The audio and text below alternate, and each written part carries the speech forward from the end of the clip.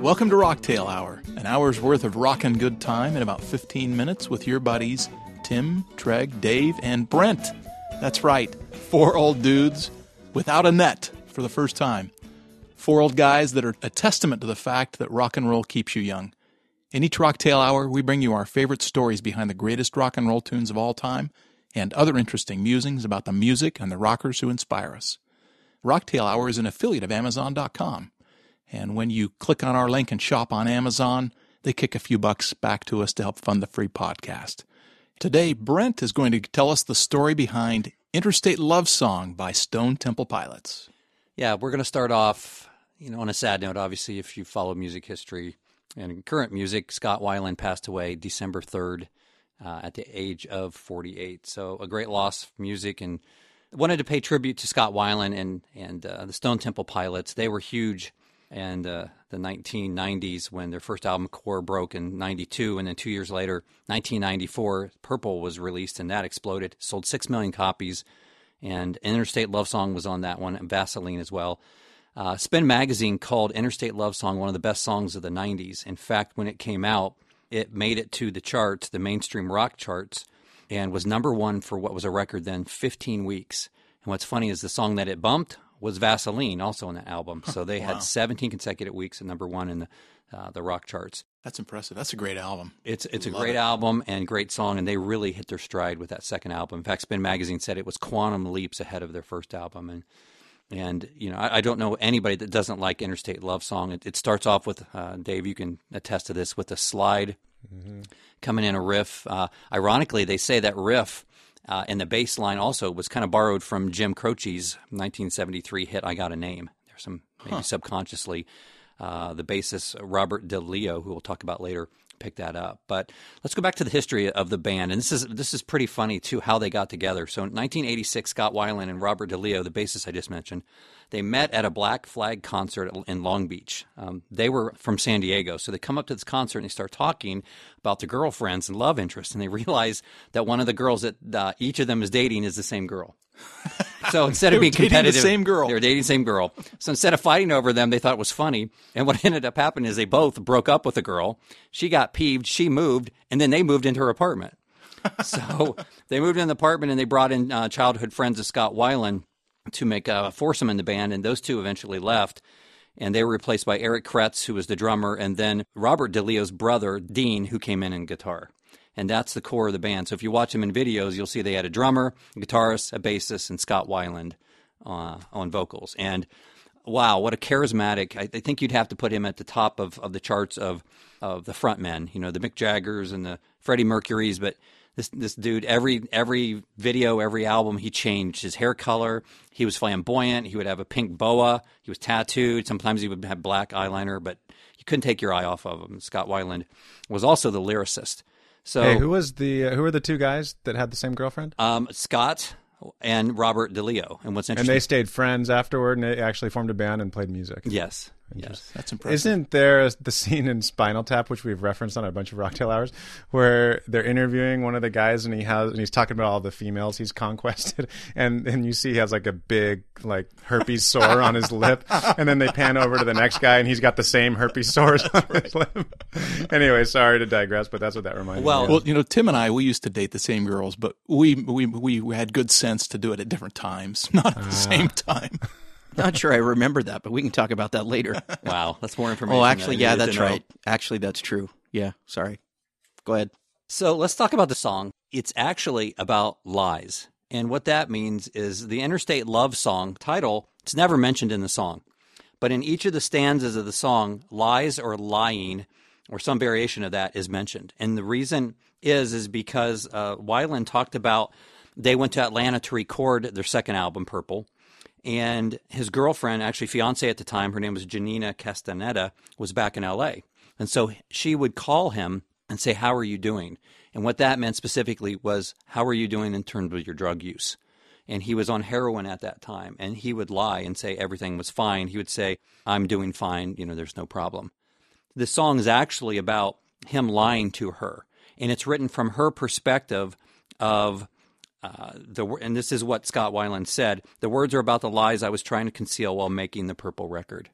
So the Interstate Love Song has to do with, they're literally cross country, but the whole part of the album, or the lyrics, I should say, have to do with him trying to conceal that he was in heroin, which, as we know, sadly was an albatross that he carried all his life and led to his death of cardiac arrest at the age of 48. And he was on a bus and they were touring and he was getting ready to do a show promoting his solo album.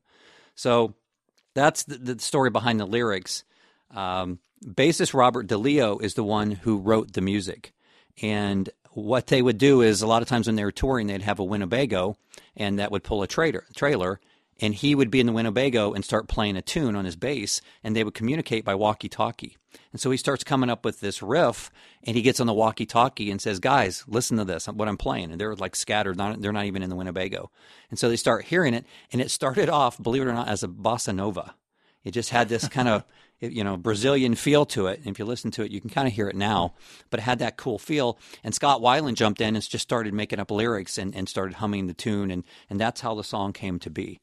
One interesting thing I thought, too, about this song is a lot of their music went into the 5-minute range, even longer. This one is fairly short. It's only 3 minutes and 14 seconds. It does have an intro that ties in, and you really see in the video, it's kind of cool. And the video ties in the line theme, too. Now, in this video, I checked it out today. I want to say it has like 10 or 11 million hits on it.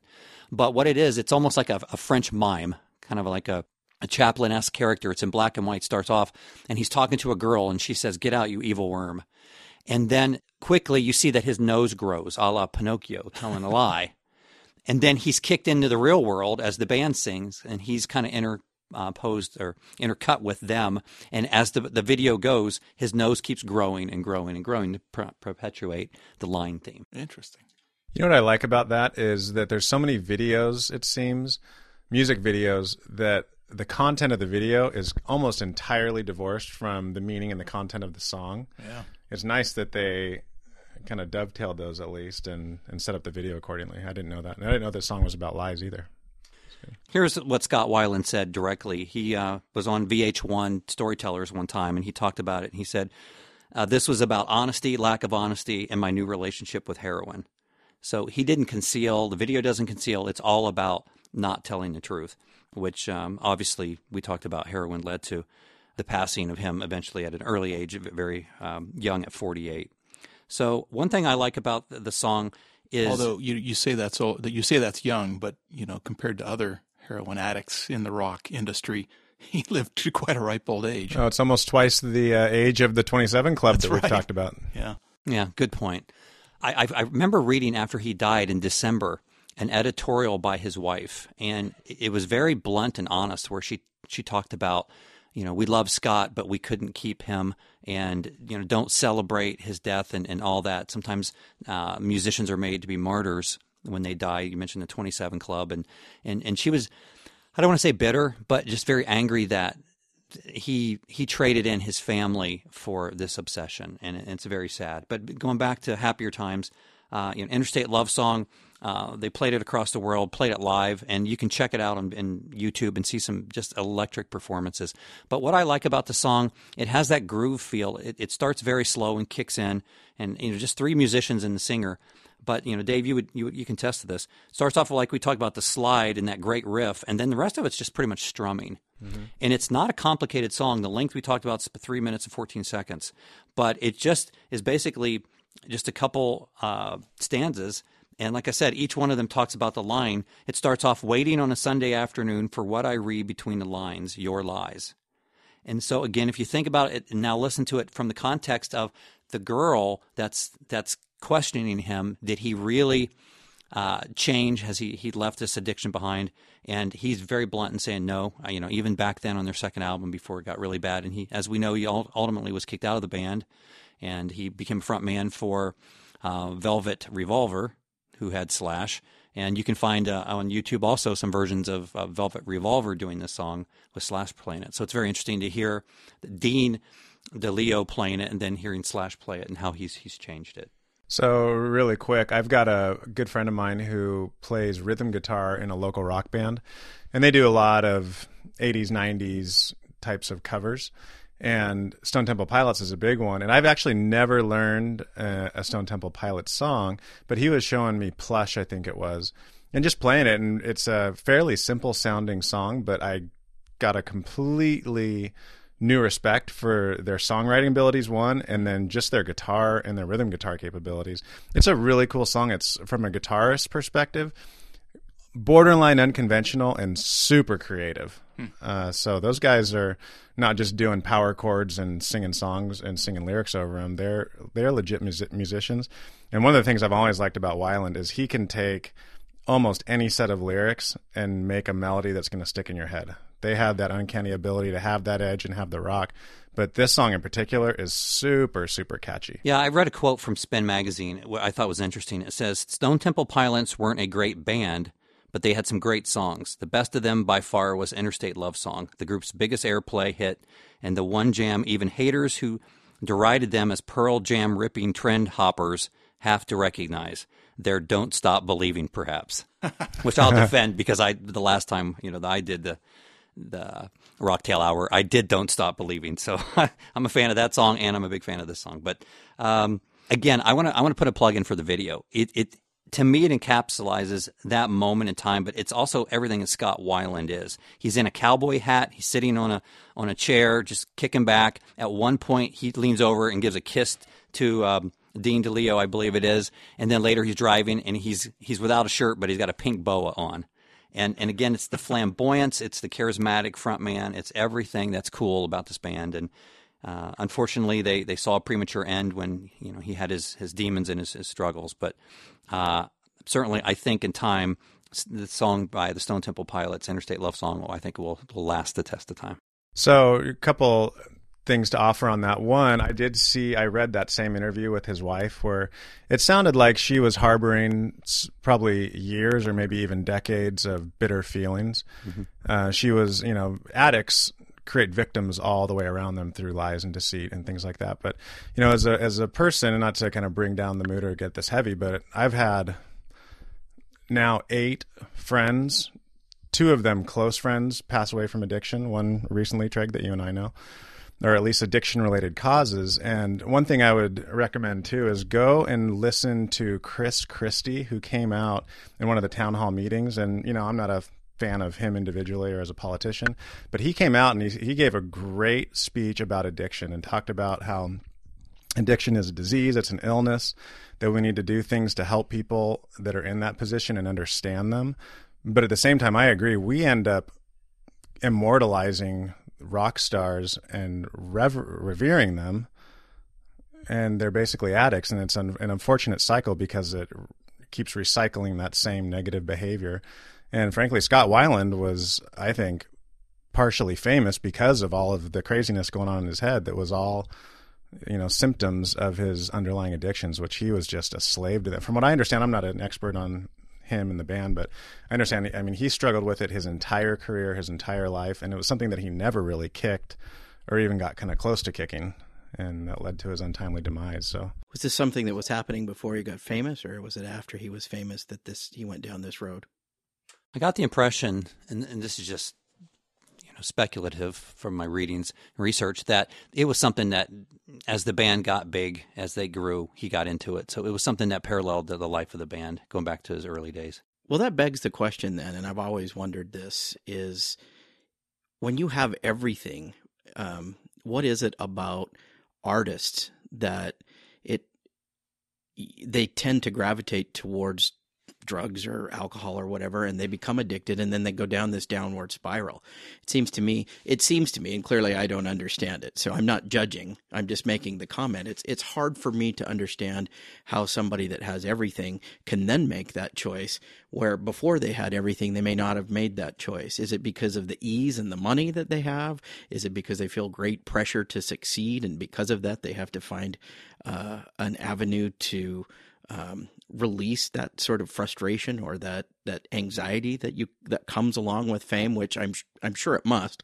When you're famous, you must constantly be worried about remaining relevant and not losing your edge as far as being an artist and coming up with the next album that's better. I mean, how bad would it have sucked to be Michael Jackson, knowing that you could never write another album as good as you've already written, right? And so there must be some type of drive that pushes people towards looking for some type of release. I think it's escape. I think it's the pressure. I mean, we could just throw out artist after artist, from Amy Winehouse to Scott Weiland. But I think a lot of it is Kurt Cobain and Janis Joplin. Yeah. And I think what happens, you go down a path, especially with heroin. And one thing that struck me, I didn't mention about this, is he was very upfront about talking about this is about heroin and my relationship with heroin. I'm being honest. I lied to her, but I'm in love with heroin, and that's my relationship. And so I think he felt that was part of me. I can control it, and obviously we know, on and off through his career, it cost him his band, cost him his marriage, cost him his children. And going back to what Dave said about this article, it's very eye-opening that his wife was brutally honest, saying, you know what, he chose heroin over us. And that's not a glamorous thing, and that's not a good thing. And you're going to celebrate him for his music, and that's okay. But this, and I'm really paraphrasing this, and this is my interpretation. But in a way, she was kind of saying, this isn't a good guy. What he did hurt people. And what he chose to follow hurt his children. And so I don't support that. I loved him, but I don't support what he ended up doing. And he's not a role model to be revered, at least for that part of his life. And I think that's what she was saying. Yeah, absolutely. Celebrate the music, don't celebrate the man. So my other question is, if you do stop believing, do you have to apologize to Steve Perry? No, I will always believe, just like I believe in Santa Claus. All right. But you have to apologize to Bill Clinton. Okay. Didn't he use that song? Wasn't it Clinton that did? No, that was... Or was that Obama? No. Or was it It was Hillary? a Fleetwood Mac song. It was Fleetwood Mac. Oh. It was Don't Stop Thinking About Tomorrow. Oh, that's right. That's right. Yeah, that Al Gore Sorry, Mr. famously Clinton. or infamously danced to. If I got one last thing about this song, and just to put it in context, in 2009, it was named the 58th best hard rock song of all time by VH1. So I think that puts it in the context. We're talking about songs that are in the top 500 or top 100. Well, this was the 58th best hard rock song of all time. I think that shows that this song resonates and will resonate and continue to be popular because it's just, again, going back to what Dave said, it's got everything. It's got compelling lyrics, great performance, and listening to it as a musician, I love how the bass, the drums sync together, the guitar riff is great, and the strumming and certainly the vocals and the lyrics tie it together. Melody is excellent. Melody, certainly. Top notch. Stone Temple Pilots is one of the bands that brought me into modern music. I was all about classic rock up until early 1990s, and I think it was Plush. I think that was one of the very first songs that I heard, from the 90s, and I was hooked. It was just like, wow. After that and some Pearl Jam songs and Nirvana, just all at once, it was like, wow, real music is still being made. Well, there's one little exception to what you're saying. We have audio proof that there was actually a bridge between your classic rock roots and your modern music, and that is Whitesnake. Oh, Lord. Come on. The first Rocktail Hour What podcast. episode are we on now? It's going to keep We're coming still back. mocking Treg. It's going to keep coming back. Metallica was the bridge. Come on. Oh. Excellent. Well, thank you, Brent. Appreciate that. That was a great, great story. You can listen to a clip from the song on iTunes by clicking on the album link on the Rocktail Hour website. Please email us at dudes@rocktailhour.com if you think we got it all wrong, if you have an interesting rock tale of your own, or if you have a recommendation of a song that would be a good subject for Rocktail Hour. And if you think we're lame, please keep that to yourself. Please follow us on Facebook and Twitter and rate us on iTunes. And until the next Rocktail Hour, rock on.